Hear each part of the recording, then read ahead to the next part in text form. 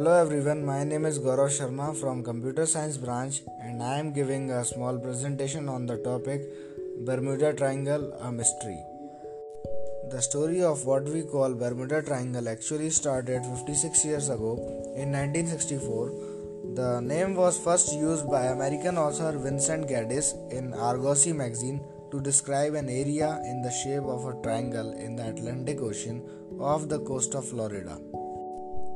This area has also been referred to as the Devil's Triangle. Throughout the decades, it has been discussed in thousands of popular movies, books, and documentaries. The hype around the Bermuda Triangle can be traced back to a series of unexplained disappearances of ships and aircrafts. Let's look at an incident. In 1945, 5 US Navy planes and 14 men disappeared in the area while doing routine training exercises.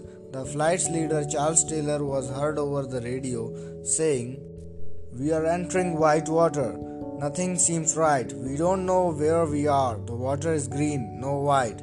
The US Navy investigated and ultimately reported the incident as cause unknown. From time of this incident until the mid 1980s, 25 small planes disappeared while passing through the Bermuda Triangle. They were never seen again. No wreckage was ever recovered.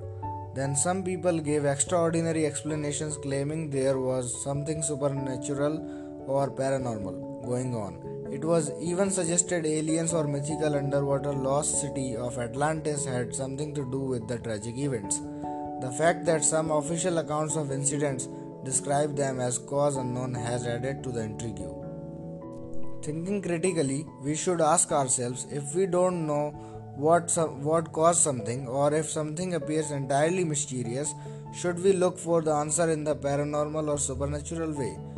Some people do. They find such explanations exciting. This is what has happened for decades with the incidents in the Bermuda Triangle. However, when we take the time to learn more about these events and not jump to conclusions, they start to look much more ordinary. Take the disappearance of Charles Taylor and the 5 planes which the US Navy investigated. The investigation found that as it got dark outside and the weather changed, Taylor had navigated the planes to the wrong location. Taylor also had a history of getting lost while flying. He had twice needed to be rescued in the Pacific Ocean.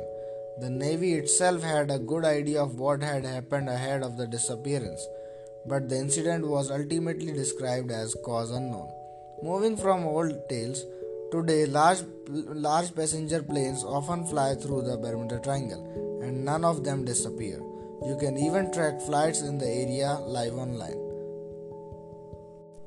Bermuda Triangle sounds mysterious, but still we can't conclude what's the real reason of those incidents.